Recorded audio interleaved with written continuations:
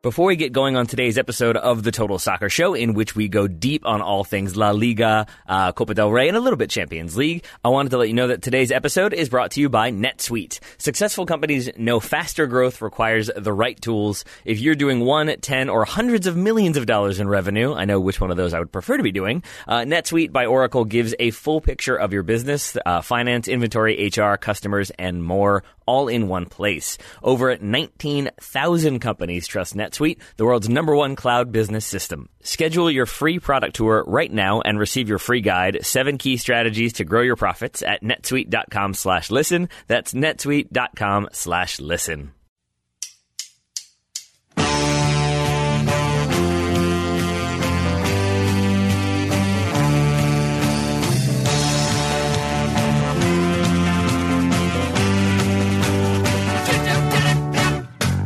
Everybody, and welcome to the Total Soccer Show. I'm your host for today, Taylor Rockwell. Daryl Grove is not with me. He is in Richmond. He's talking to Joe Lowry. I'm letting them talk MLS. I'm instead talking to Graham Ruthven about La Liga. Graham has been on the show several times in the past. We always love having him on because he brings a lot of knowledge to everything La Liga, to a little bit Champions League as well. He knows a lot about the Champions League, but we only talk about it a little bit. But in this episode, we do go Champions League at the very end, as well as maybe relegation battles in La Liga. But we also talk Copa del Rey. This is recorded after both Barcelona and Real Madrid were eliminated late last week. So sort of what that means for their season as a whole, what their current states are, but then the kind of situations with Atletico Madrid, with Athletic Bilbao, with Real Sociedad, with Getafe, many other teams get mentions, get conversations in there. It is a very enjoyable podcast. If I do say so myself, I'm a little bit biased, but I hope you'll agree. And I will leave it to you, as I say. With me on the line, once again, making yet another appearance on the Total Soccer Show is Mr. Graham Ruthven. Graham, thank you very much for taking the time to chat with me today.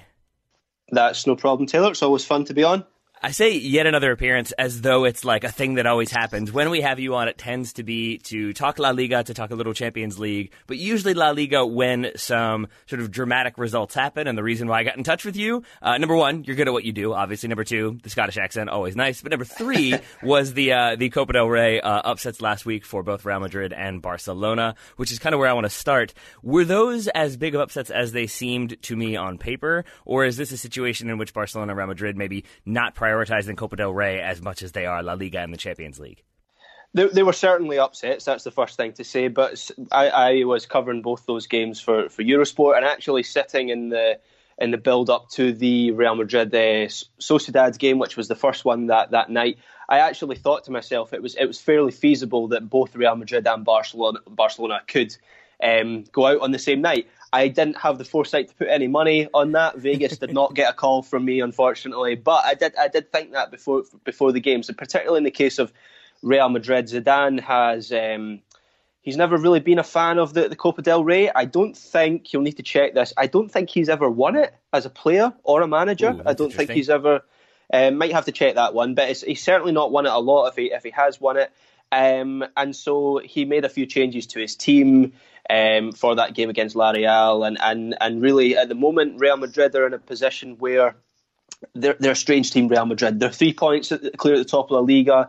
They're kind of building momentum. They're winning games through muscle memory, but if they deviate from that starting lineup that they have, they seem to encounter really difficult problems, and that's what happened against Sociedad and Barcelona at the moment.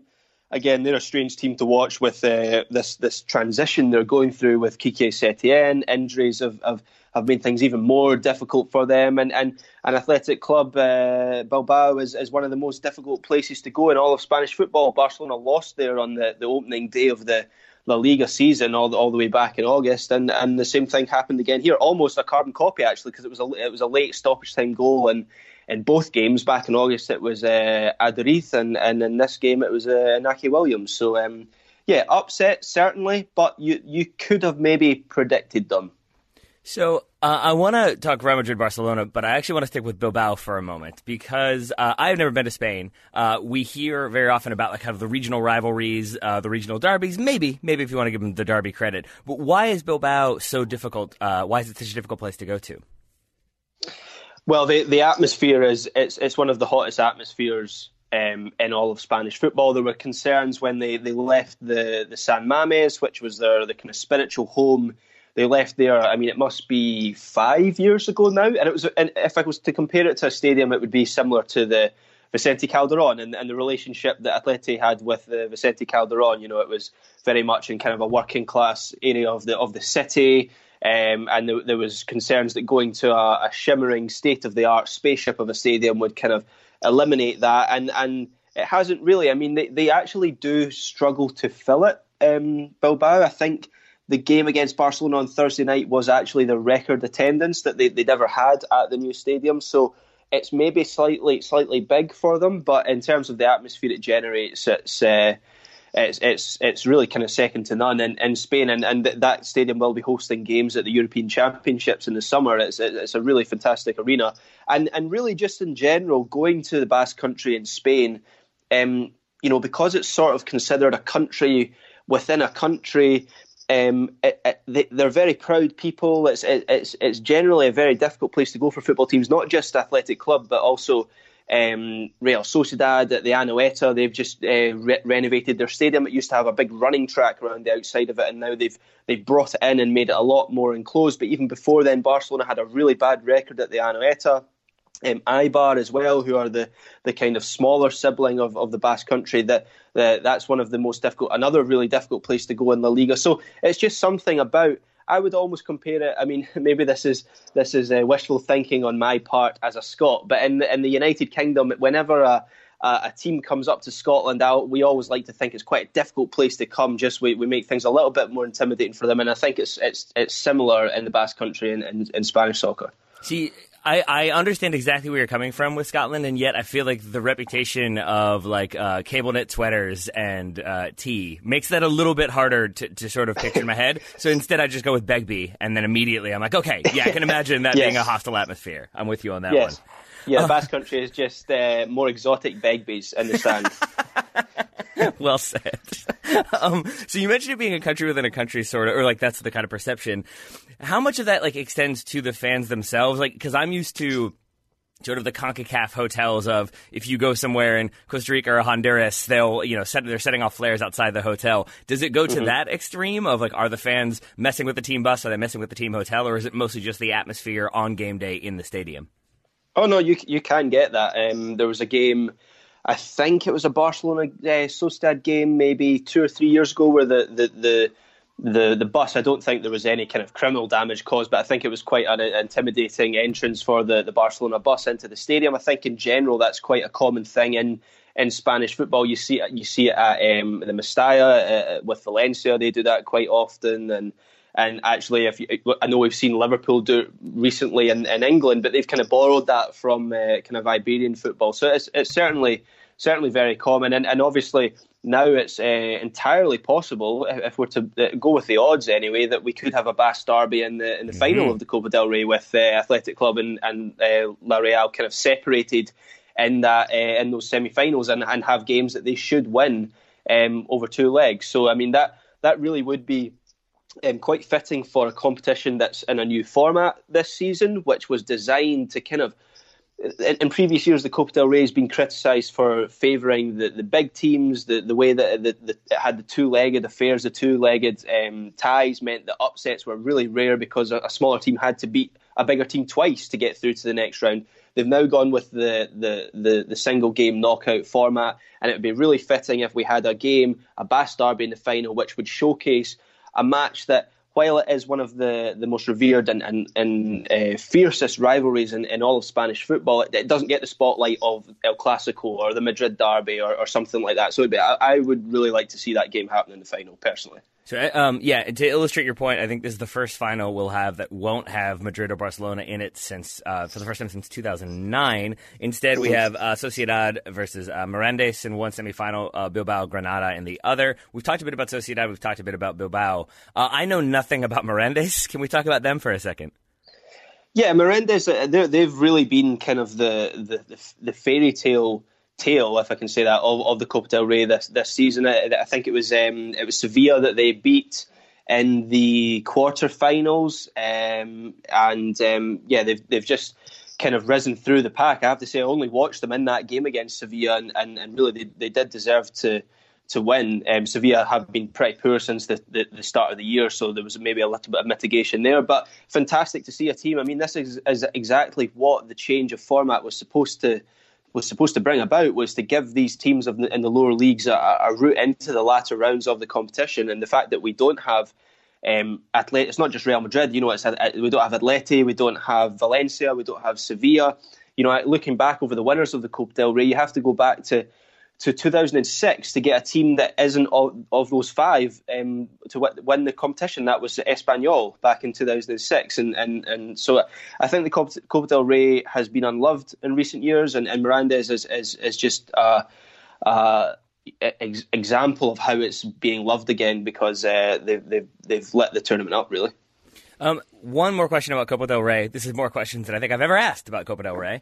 A lot of times in the FA Cup, I think people want there to be giant killings, big upsets, and yet when that ends up happening and you have two smaller clubs in the final, it tends to be, then the narrative is like, but who cares? It's two smaller teams. You don't have a big team in there. There's less interest. If you do have a sort of all-Basque final, do you think that keeps the eyes on that competition? Do you think people in Spain or further abroad are going to be really focused in on that final if and when you do get two Basque teams in it?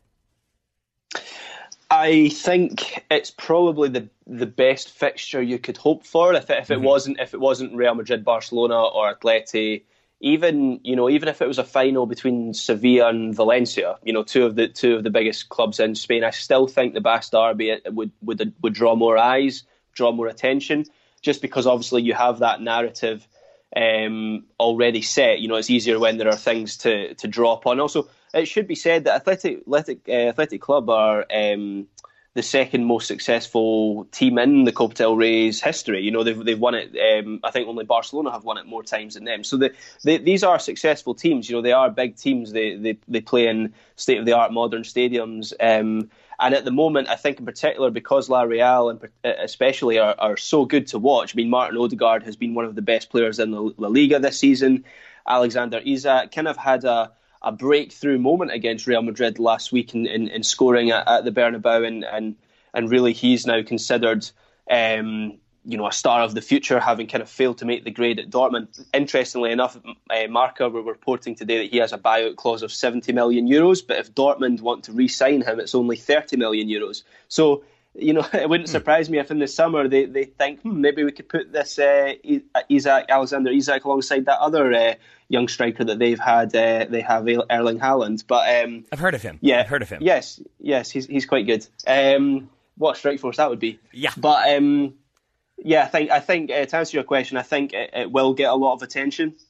It obviously naturally might not get the international attention of an El Clasico, but I personally, as I've said before, I would love to see that game in the final. So I do have some questions, or at least one question about Martin Odegaard, but I want to move back to Barcelona for a minute. After that loss in Copa del Rey, Sid Lowe wrote an article for The Guardian that sort of depicted Barcelona as being in this chaotic freefall, that they had lots of issues that they sort of needed to deal with both on the field and off the field. They won this weekend in a somewhat gritty style that I found somewhat impressive. On a crisis scale of 1 to 10, I don't know what 10 would be. I don't think it's like extreme crisis, but it's somewhere up there. Where are Barcelona right now, in your opinion, with everything that's sort of going on, as I said, on and off the field?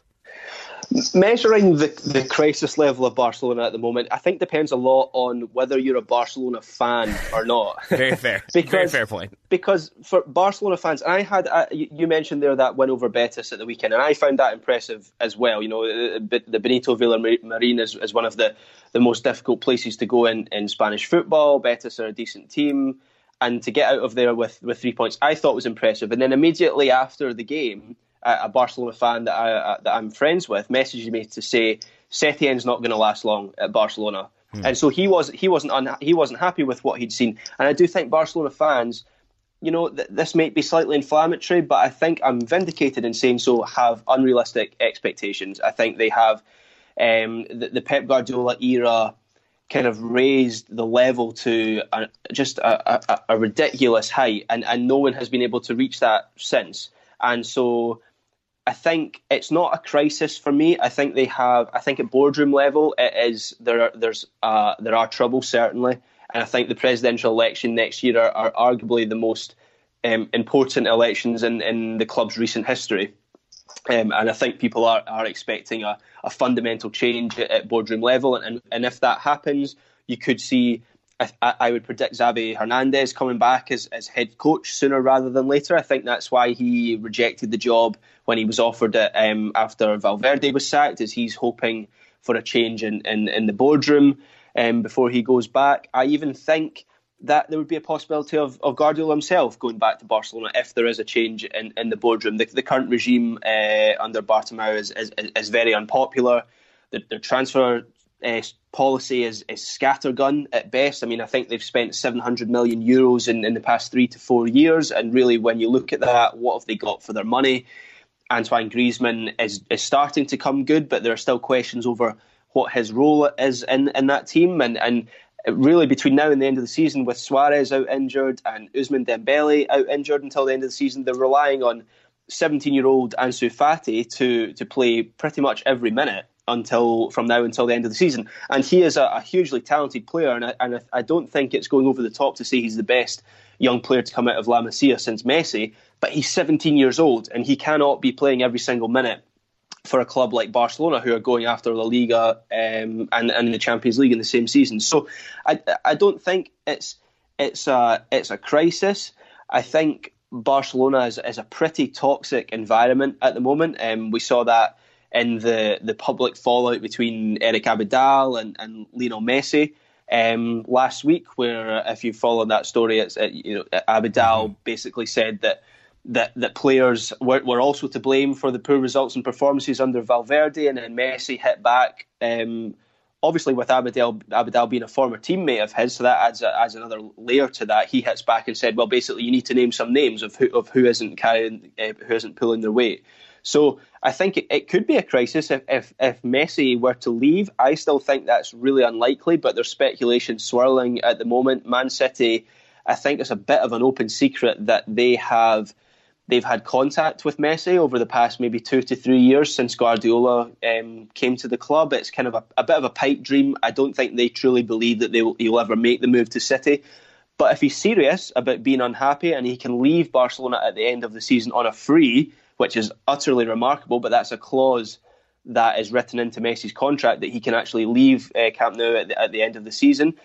Man City are the only club that I would see him going to, and at that point, I think that's when you would call a crisis at Barcelona, because I think Barcelona will, in much the same way Manchester United have struggled for an identity in the post-Ferguson years, I think Barcelona will also struggle in the post-Messi years whenever they come to, not just in terms of results, but in terms of an identity and who they are as a club. I think that is looming, and there is a chance, a slim one, that could come this summer. That's crisis point if that happens. Hey folks, more still to come from my conversation with Graham Ruthven, but first I wanted to let you know that today's episode is brought to you by Roman. If you were to guess, on average, how many days do people in the United States have to wait to see a doctor? You might think maybe a week, you might think a little bit longer. The average, it seems, is 29 days in most major U.S. cities. That's basically a month, and if you're dealing with a condition like erectile dysfunction, you want treatment as quickly as possible, and probably as discreetly as possible. That's why our friends at Roman have spent years building a digital platform that can connect you with doctors licensed in your state, all from the comfort of your home. So I'm recording this on a day when it is cold outside, it is raining outside. I don't feel like going outside. So if you don't feel like going outside to deal with a doctor, Roman makes it convenient to get your treatment you need on your schedule. You can grab your phone or your computer, complete a free online visit, and you'll hear back from a U.S. licensed physician within 24 hours. The doctor decides that treatment is right for you. Roman's Pharmacy can ship your medication to you free with 2-day shipping. It's all very simple. It's all very straightforward. So if you're struggling with ED, go to getroman.com/TSS for a free online visit and free 2-day shipping. One more time, that's getroman.com/TSS for a free online visit and free 2-day shipping. Thank you very much to Roman for sponsoring today's episode. Now back to my chat with Graham. I've got a couple questions in there because that was all fascinating. I want to start with the idea of Messi going to Manchester City, mostly focusing on, in my mind, when Pep Guardiola sort of finished up at Barcelona. Obviously finished up successfully, but there started to be stories, at least in my memory, of Messi maybe not getting along as well with Guardiola. I remember a story about him like drinking soda after Pep had said, like, no more soda. Messi deliberately drank one. Maybe I'm overblowing that, but I remember there being sort of these stories of friction between the two, and you had similar stories with Pep at Bayern Munich. So with Messi, first of all, were those relationships sort of fragmented, or is this sort of what happens with Pep because he is so intense, and then maybe absence makes the heart grow fonder once somebody else comes in and doesn't perform the way Pep did? Yeah, I think it's more of the latter. I think Pep Guardiola. I don't think there's a player that he has coached that he hasn't had a bit of friction with. I think that's just the nature of the guy. I think he's probably not a very easy person to get on with. I'm not entirely sure if Messi and Guardiola. I don't even know if they would say they're best of friends. You know, I think they have a respect for each other, and they know that the two of them were great for each other. You know, Messi was great for Guardiola, and Guardiola was great for Messi. And I think particularly quite recently, Pep Guardiola has been quite irritable at Manchester City. He hasn't been in a good mood. He's been very prickly with the media, and 2 or 3 times this season he has been asked about the level of his players, and he has unprompted mentioned Lionel Messi as the greatest of all time. I think there was a question recently, you know, I think it was maybe Kevin De Bruyne. He was asked, is Kevin De Bruyne playing at the level of Lionel Messi and Ronaldo? And without hesitation, Guardiola hit back, no, he's not playing at the level of Lionel Messi, because no one can play at the level of Lionel Messi. And then went on to praise De Bruyne and saying, but below that level, yes, he is. He is maybe the best in the world. So I think that Guardiola still idolises Lionel Messi. It's a little bit more difficult to know what the relationship is on the other side, because Messi doesn't speak. I mean, I couldn't even recall it in my mind now what kind of Lionel Messi's voice sounds like. That's how often you hear from him. You know, after the games, you never hear from him. He never does pre or post. I actually think that's a little bit of a shame. You know, that you know, he's the greatest player of all time, and we know so little about the guy. So it's difficult to know how he feels about Guardiola. But all the reports, and I mean, and it's quite substantial reporting going on, particularly in England. It claims that Manchester City have had this contact with Messi for a number of years, and this is how they got Guardiola in the first place. You know, Guardiola was wanted by Manchester City after he left Barcelona. He went to Bayern Munich for 3 years. Manchester City kept contact with him. They kind of brought in some of his former colleagues from Barcelona to work at boardroom level at the Etihad Stadium, and eventually they got their guy. And I think, as I keep saying, I don't think it will happen. I think there's a slim chance, but I think Manchester City are putting the effort in a similar way to how they got Guardiola, to maybe tempt Messi if he decides, much like Cristiano Ronaldo did with Real Madrid. I don't think many expected him to leave Real Madrid, but he was pushed to the edge, and he made a decision. I think Manchester City are making sure that if Messi does leave Barcelona, they are the only club that he's going to go and sign for. So are you trying to tell me that it's important to have a long-term acquisition strategy and people in charge who know what they're doing? Are you saying that that's important? Because that seems like shocking news to a lot of clubs.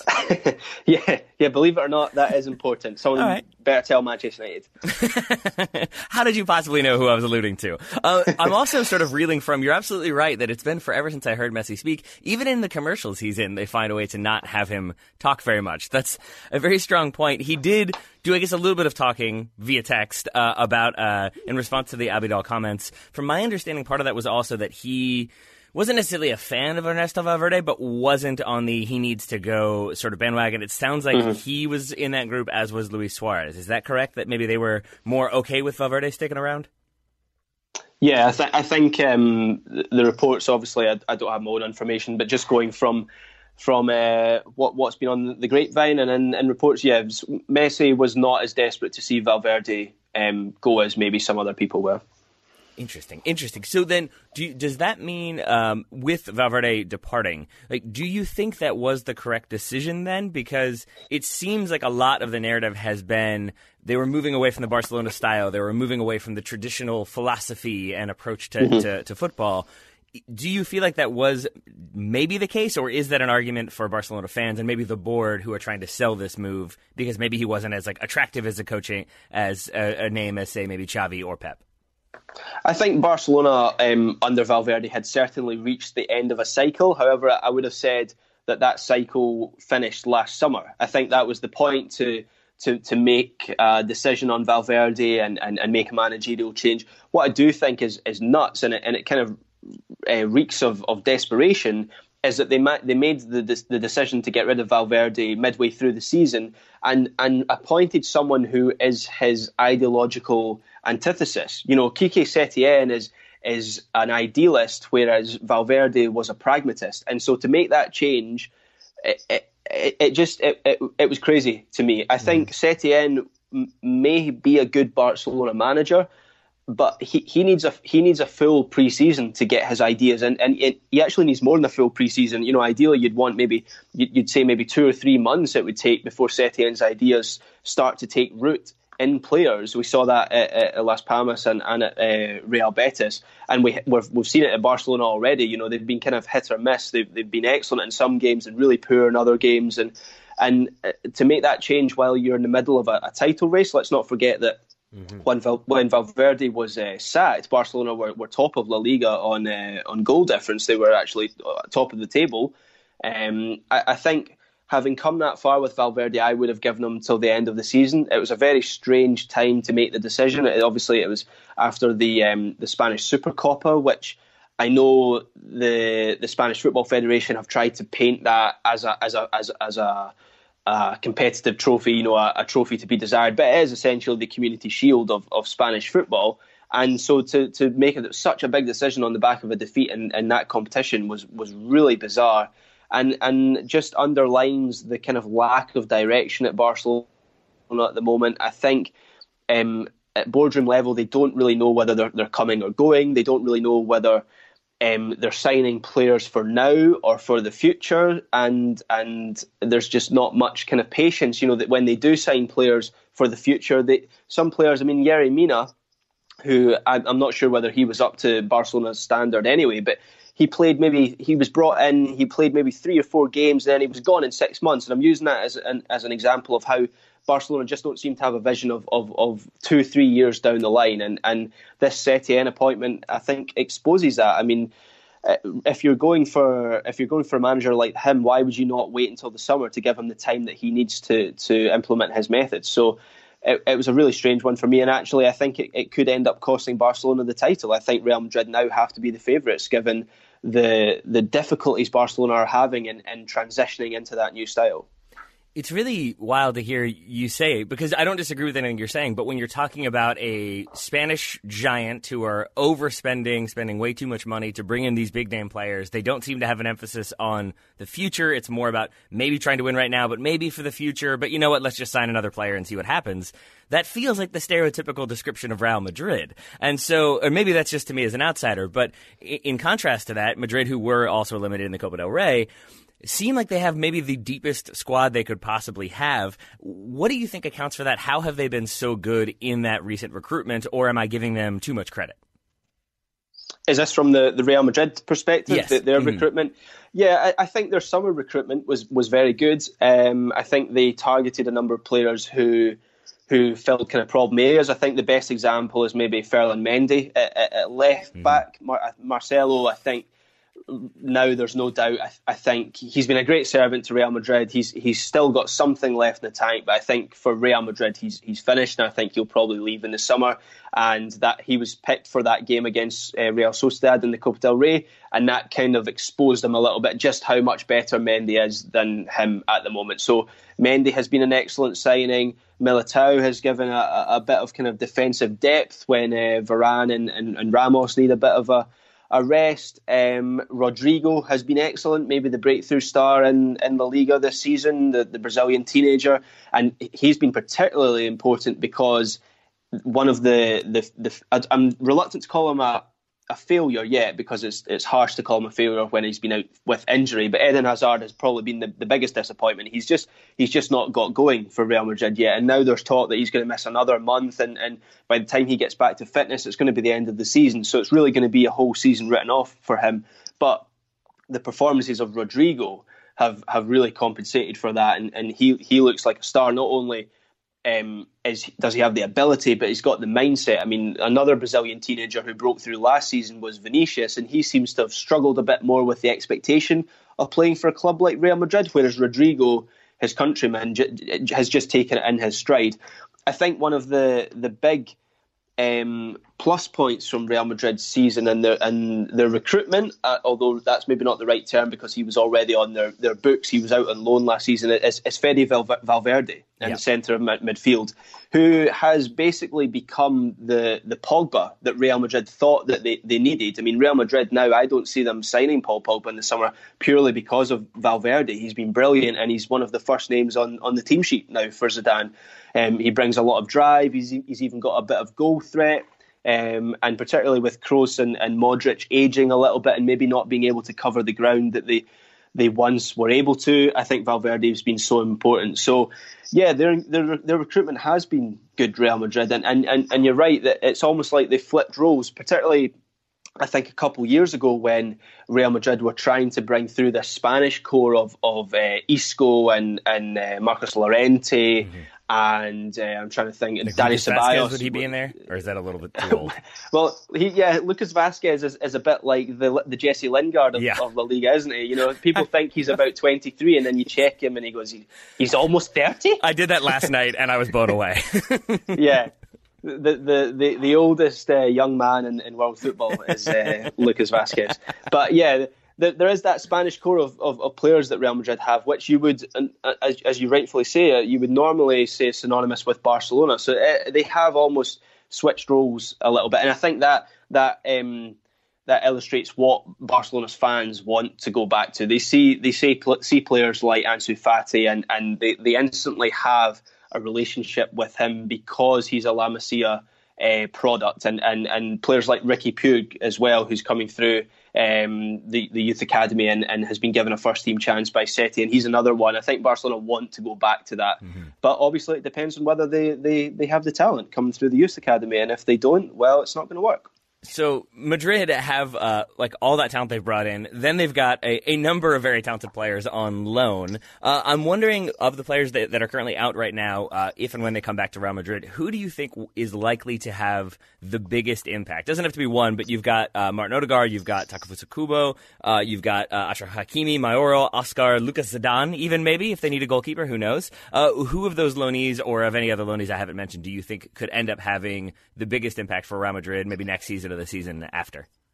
In terms of an immediate impact, I think Achraf Hakimi, maybe. I think at right back, just because, look, Dani Carvajal is playing well. He's a first team figure for Real Madrid. I wouldn't say he's playing poorly, but you could say that he's maybe one of the positions you might be able to upgrade on. And I think Hakimi for Dortmund has been sensational this season. I mean, he's not just a right back, is he? He's a right winger. He's a full right wing in one person, quite similar to how I suppose Dani Alves was for Barcelona for a number of years. You know, you stick him out on the right side and you almost can completely forget about that side of the pitch because he's got it controlled. And I think in the immediate term, he's maybe the one. I think if he's coming back to Real Madrid next season, he might go straight back into the starting lineup. Which is quite ironic that he would replace Carvajal, because Carvajal did something similar in going to the Bundesliga, proving himself, and then coming back to Real Madrid for a starting place. So the precedent has been set there for Hakimi by the player that he might be replacing at Real Madrid. I think the obvious one everyone would talk about is Odegaard. He has, no exaggeration, been one of the best players in La Liga this season. It's been a real breakout season. Obviously, we all knew he had great talent, but there were questions over consistency and whether he could do it at the top level, and I don't think those questions exist anymore. I think he's on a 2-year deal, a 2-year loan deal at Real Sociedad. I'd be surprised if he sees out those 2 years at the Anoeta, because I think Real Madrid will probably recall him in the summer. Who he replaces, I think he could be the Luka Modric replacement. I mean, that would be bold from Real Madrid. Modric, I think I'm right in saying he's out of contract at the end of the season. So this move to Serie A has been on the cards for him for maybe 2 years now. So I think this might be the time that maybe happens.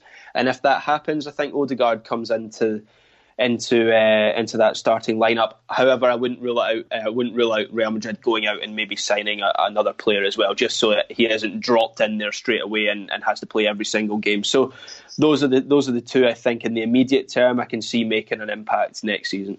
If they were to go out and sign somebody, you mentioned maybe they don't need Paul Pogba, or that demand has diminished a little bit. They are still Real Madrid. They're not opposed to spending money, and maybe they want to have that big splashy signing. Where do you think is their biggest area of need, and do you have an idea who they might be looking at to fill it?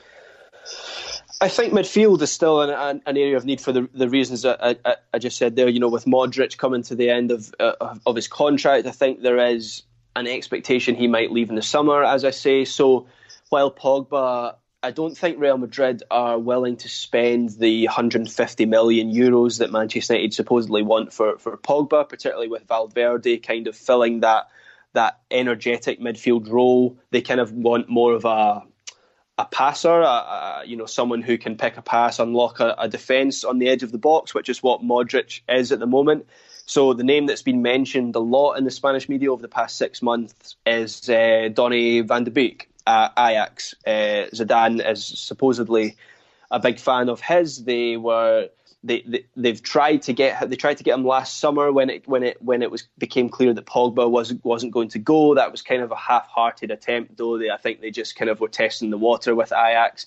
There were claims that they would go back from in January that never really materialised. So you would think maybe this summer that long-standing interest might be firmed up, and he would certainly fit the kind of Modric mould, someone who is energetic but is very technical with the ball at his feet, who can, as I say, unlock a opposition defence, and someone who is young and who is also proven at the top level. I mean, he was one of the best players on the pitch when Ajax dismantled Real Madrid at the Bernabeu last season. So, he certainly made a good impression, and I think if that's where they're going for, if that's the area of the pitch that they see need to strengthen, then I think Van de Beek is maybe the guy they go for.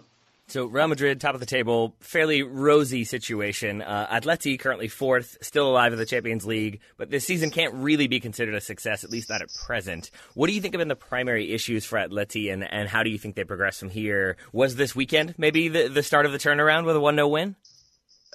That game against Granada was really funny. Obviously, at the moment, Atleti are in the business of just picking up wins where they can. It's been a real struggle recently, so a 1-0 win, even at home against Granada, has to be considered a positive, but I still thought it was a really turgid performance. They're in between two identities, Atletico Madrid. The summer they wanted to become more expansive and dynamic, and so with that, Simeone was willing to leave behind the conservatism of Cholismo, as his kind of philosophy is called. But while they have left that behind, and Atleti aren't anywhere near as strong, both defensively and mentally as a team, they've not moved to a more kind of attacking, dynamic style. So they're conceding more, and they're struggling for goals, which is it's basically the worst mix as a soccer team. That's not what you want. Injuries have been a problem for them recently. I think it has to be mentioned. I mean, Koke's been out injured. Kieran Trippier, who has been probably one of their better summer signings, he's been out injured. João Felix, who has kind of struggled to find a role in this team. Is he a wide man? Is he a second striker? Is he a striker himself? Is he a midfielder? What is he? I don't think Diego Simeone really knows what he is at the moment, but he's been out injured. There are players that I've forgotten about who are also injured, 2 or 3 others. Mm-hmm. So I think that has to be mentioned. I think Atleti, their whole season is now pivoting on this Champions League tie against Liverpool, which is maybe not the team you want to face. Not the team you want to face when you're in poor form and struggling for a bit of an identity at the moment. But I think I read a comparison to it was Zidane's last season at Real Madrid, where Real Madrid were in really poor form, and there was this PSG game in the Champions League coming up, and they almost geared everything towards this game. It was an all or nothing. Zidane would have lost his job if he had lost that game to PSG. Real Madrid got through that round, and then they went on to win the Champions League again, and everything was rosy. I'm not saying Simeone will lose his job if he loses to Liverpool. I don't think he will. I think he'll even get next season. There's been a slight change in tone, almost. I think while the results were poor up until Christmas, there was kind of this building tension, and there were some protests against Simeone, which was, is unimaginable given what he's achieved at the club. But I think now that the fans have almost accepted that this season as a bit of a write-off, and that these issues are real and that they need to be confronted. There's almost been a change of tone in that now Simeone's getting a lot of support, and I think Atleti fans realise that maybe they're not going to get anyone better to turn this club around. It's almost quite similar to a Spurs situation with Pochettino, except I think the way this is trending, it seems like Atleti are going to go in the other direction to Spurs. You know, Spurs made the big call to get rid of Pochettino, and I think it seems like Atleti are going to give Simeone the chance to rebuild this team. And I think, as I say, there has been a change of tone. I think the fans now aren't quite as restless as they were before Christmas, and I think they are accepting that this might be a long-term project, another long-term project for Simeone. But in the immediate term, it's not good. I mean, they're struggling to win basically any game they play. That game against Granada should have been a comfortable win for them, and that was a slogfest as well. So it's really tough for them right now. So if maybe the fans are a bit more behind the team than they've been, it feels like Simeone has the backing of the board, and if they are putting all of the focus on the Liverpool fixture, or at least a lot of focus on that one. I know you're not saying like they're definitely going to win and we shouldn't expect that, but is it fair to say then that maybe this will be a closer tie than people are expecting? Because my assumption is that when people start previewing this game, it's going to be sort of looking at the other three La Liga teams and then also like, and Atleti Liverpool, we know how that's going to go. Like, is it fair to say that you can't really dismiss them outright as much as you think you might be able to?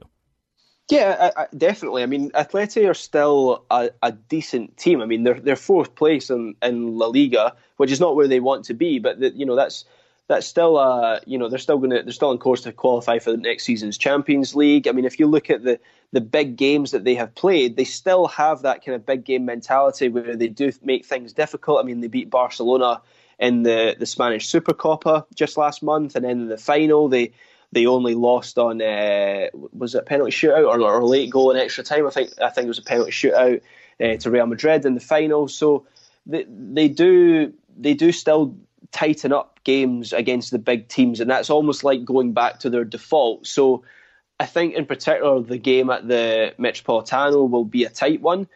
I think I still see Liverpool going through reasonably comfortably just through at the Anfield factor. I think Liverpool will win maybe 2-0 at Anfield, but you definitely cannot discount Atleti at the moment. I mean, if they get some injuries back, I think Kieran Trippier is back for that Liverpool game. João Felix is expected to be back as well. So they have on paper they have a good team, but the issue has been that hasn't been translating into anything on the pitch. But don't discount them just bottling lightning for one game. Let's stay with the Champions League for a second here. You've got Atalanta, Valencia, Napoli, Barcelona, Real Madrid, Man City. We've talked a lot about Real Madrid and Barcelona. Let's talk a little bit about Valencia and that matchup with Atalanta. What are you expecting, and what does maybe success look like for Valencia aside from obviously just winning and advancing? What do you think they're going to need to do, or how do you expect them to play in that matchup?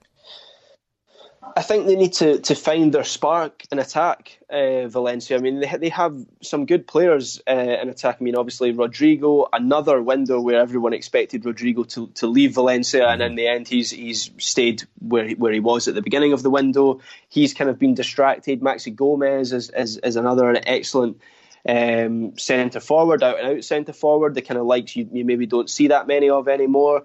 But then you've got Dani Parejo, Gaia at left back. I mean, Valencia are a good team, and I think their season had been going relatively well with that win up until that win over Barcelona at the Mestalla at the end of January, and then they've kind of dropped off since then. I mean, they ended up just scraping past, I think it was Cultural Leonesa in the Copa del Rey, and then scraping past Celta Vigo, and then losing to Granada, and then at the weekend was a bit of a disaster for them, losing 3-0 to Getafe. So the common denominator in there is a lack of goals, and I think they need to rediscover that spark, because they do have one of the best attacks in Spanish football. I mean, and they also have an excellent central midfield as well. I mean, Francis Coquelin and Kondogbia, I mean, you don't get past them very easily. Soler, is an excellent pass master, can unlock a defence with an excellent pass. Ferran Torres has to be considered one of the best young players in Spanish football. Kevin Gamero is still on their books. He's He's not been the same player for maybe a couple seasons now, but is a proven goal scorer. So there's no reason why they shouldn't be scoring goals, but they need to find that scoring touch again before that game against Atalanta. As you said, they did not find that scoring touch against Getafe this past weekend. Getafe now, I believe, in third place. They haven't conceded a goal in the league since early January, like January 10th, I think it was when I looked. They bested Rabatis, Bilbao, Valencia. In that 3-0 win, I think the stat I saw, I'm pulling it up, was from Sid Lowe again. He said Getafe's entire starting 11 cost less than Valencia's starting striker. How have Getafe been able to sort of put together this string of results? How have they been so good this season, and how much of it is down to their manager, Jose Bordalas? Yeah, so much is down to Bordalas. He is the man who has brought this together. I mean, the most remarkable thing about Getafe is that their success is no longer seen as unexpected or remarkable in itself. I mean, the win over Valencia at the weekend, okay, maybe we didn't expect 3-0 because Getafe don't tend to score that many goals, but I think a win was maybe expected of Getafe, particularly at home. I mean, that's just remarkable that they're going into games like that as maybe the slight favourites. I mean, this is a team that has, I think, the 6th smallest budget in La Liga. They've got the 3rd smallest stadium. They were only founded in 1983. Which interesting bit of trivia that you can use for the pub quiz is that Jorge Molina, at 37 years old, is a year older than the club he plays for, which kind of underlines just how far Getafe have come. I mean, to be 3rd in La Liga now, I think they're only maybe 9 or 10 points off Real Madrid at the top. It's a remarkable story, and after last season where they missed out on Champions League qualification on the last day of the season to Valencia, that win at the weekend will have felt quite sweet, because not only was it a win against a team that kind of snatched that Champions League spot away from them last year, but it lifted them up to 3rd place. And when you consider that Atleti are struggling, Valencia are hot and cold, Sevilla have been really poor since the turn of the year, you'd have to say Getafe are maybe favourites of that group to finish in the top 4, but it's a remarkable success story. You go through their team. I mean, they have good players. I mean, Denis Suarez is a decent player. Cucurella has been excellent on loan from Barcelona. But these are not players that you would expect to be playing at such a high level. And Bordalas has done the most a football manager, a soccer manager can do in building a team that is much, much more than the sum of its parts. And I think that's the mark of a good manager, is if you can achieve that, and he's certainly achieved that at Getafe. Final question for you. We've talked a bit about the top of the table. Let's go to the bottom. Do you think we sort of already have our 3 that are most likely to get relegated in Mallorca, Leganés, and Espanyol? It seems like maybe a little bit of a gap is forming there. Or is there a chance that we see maybe Celta Vigo or Eibar, even Valladolid, slip in to the relegation zone? Well, I think on current form, you'd have to say that Espanyol stand a good chance of getting out of there. They looked doomed under Pablo Machin. They've had a change of manager. Abelardo's come in, and even more significantly, Raul de Thomas has come into that team from Benfica, and I think he scored in each of his first 4 games for Espanyol, and really that has been a total catalyst. They were cut adrift at the bottom of La Liga. I think I'm just looking at the table now. Yeah, they're tied with Mallorca and Leganés on 18 points, just 2 points short of Celta Vigo. And if Celta Vigo hadn't pulled off that surprise win against Sevilla at the weekend, Espanyol would have been out of the bottom 3, which would have been unimaginable just a few weeks ago. So above that bottom 3, it's difficult to call it. I mean, Celta Vigo, as long as they have Iago Aspas, who is a complete talisman for that club. I mean, he basically saved them last season, came back from injury, dragged them out of the bottom 3 and saved them. I think as long as they have him, they maybe have an advantage over the rest. But if you look at Eibar, I mean, their form isn't particularly good. Valladolid, as one of the clubs, I think they've maybe got the 2nd smallest budget in La Liga. You'd have to worry for them. So I think Leganés and Mallorca are going to find things difficult, particularly Mallorca. I mean, their biggest strength is the travelling that the opposition teams have to have to go through to play in Mallorca. That's always a difficult place to go. They beat Real Madrid there earlier in the season, but as a team, I think they're lacking. Of the three at the bottom of the table, I think Espanyol, I would say they stand a good chance of clawing their way out of trouble. And then we keep our Catalan derby as well, or rivalry, to bring it full circle. Maybe not necessarily a derby. But Graham, I really appreciate... That one would be a derby. Okay, all right. Same city, right? Then it's allowed. Okay, right. All right, I get you. But DC, New York, not a derby. We're not clear on that one? No, all right. Not having that. That's fair. Well, Graham, I really appreciate you taking all the time to make sense of Copa del Rey, La Liga, and the Champions League. I'm going to be previewing Atalanta Valencia, so I was taking copious notes just then, so thank you for that. Thank you for all that you do. If people want to hear more from you, read more from you, how can they find you? On Twitter, at Graham Ruthven, all one word or all lowercase, and I also write for Eurosport and The Guardian and Forbes and a few others as well. There we are. All right, well, Graham, thank you very much. Enjoy your fine Scottish weather, and we will talk to you soon. Thanks, Taylor.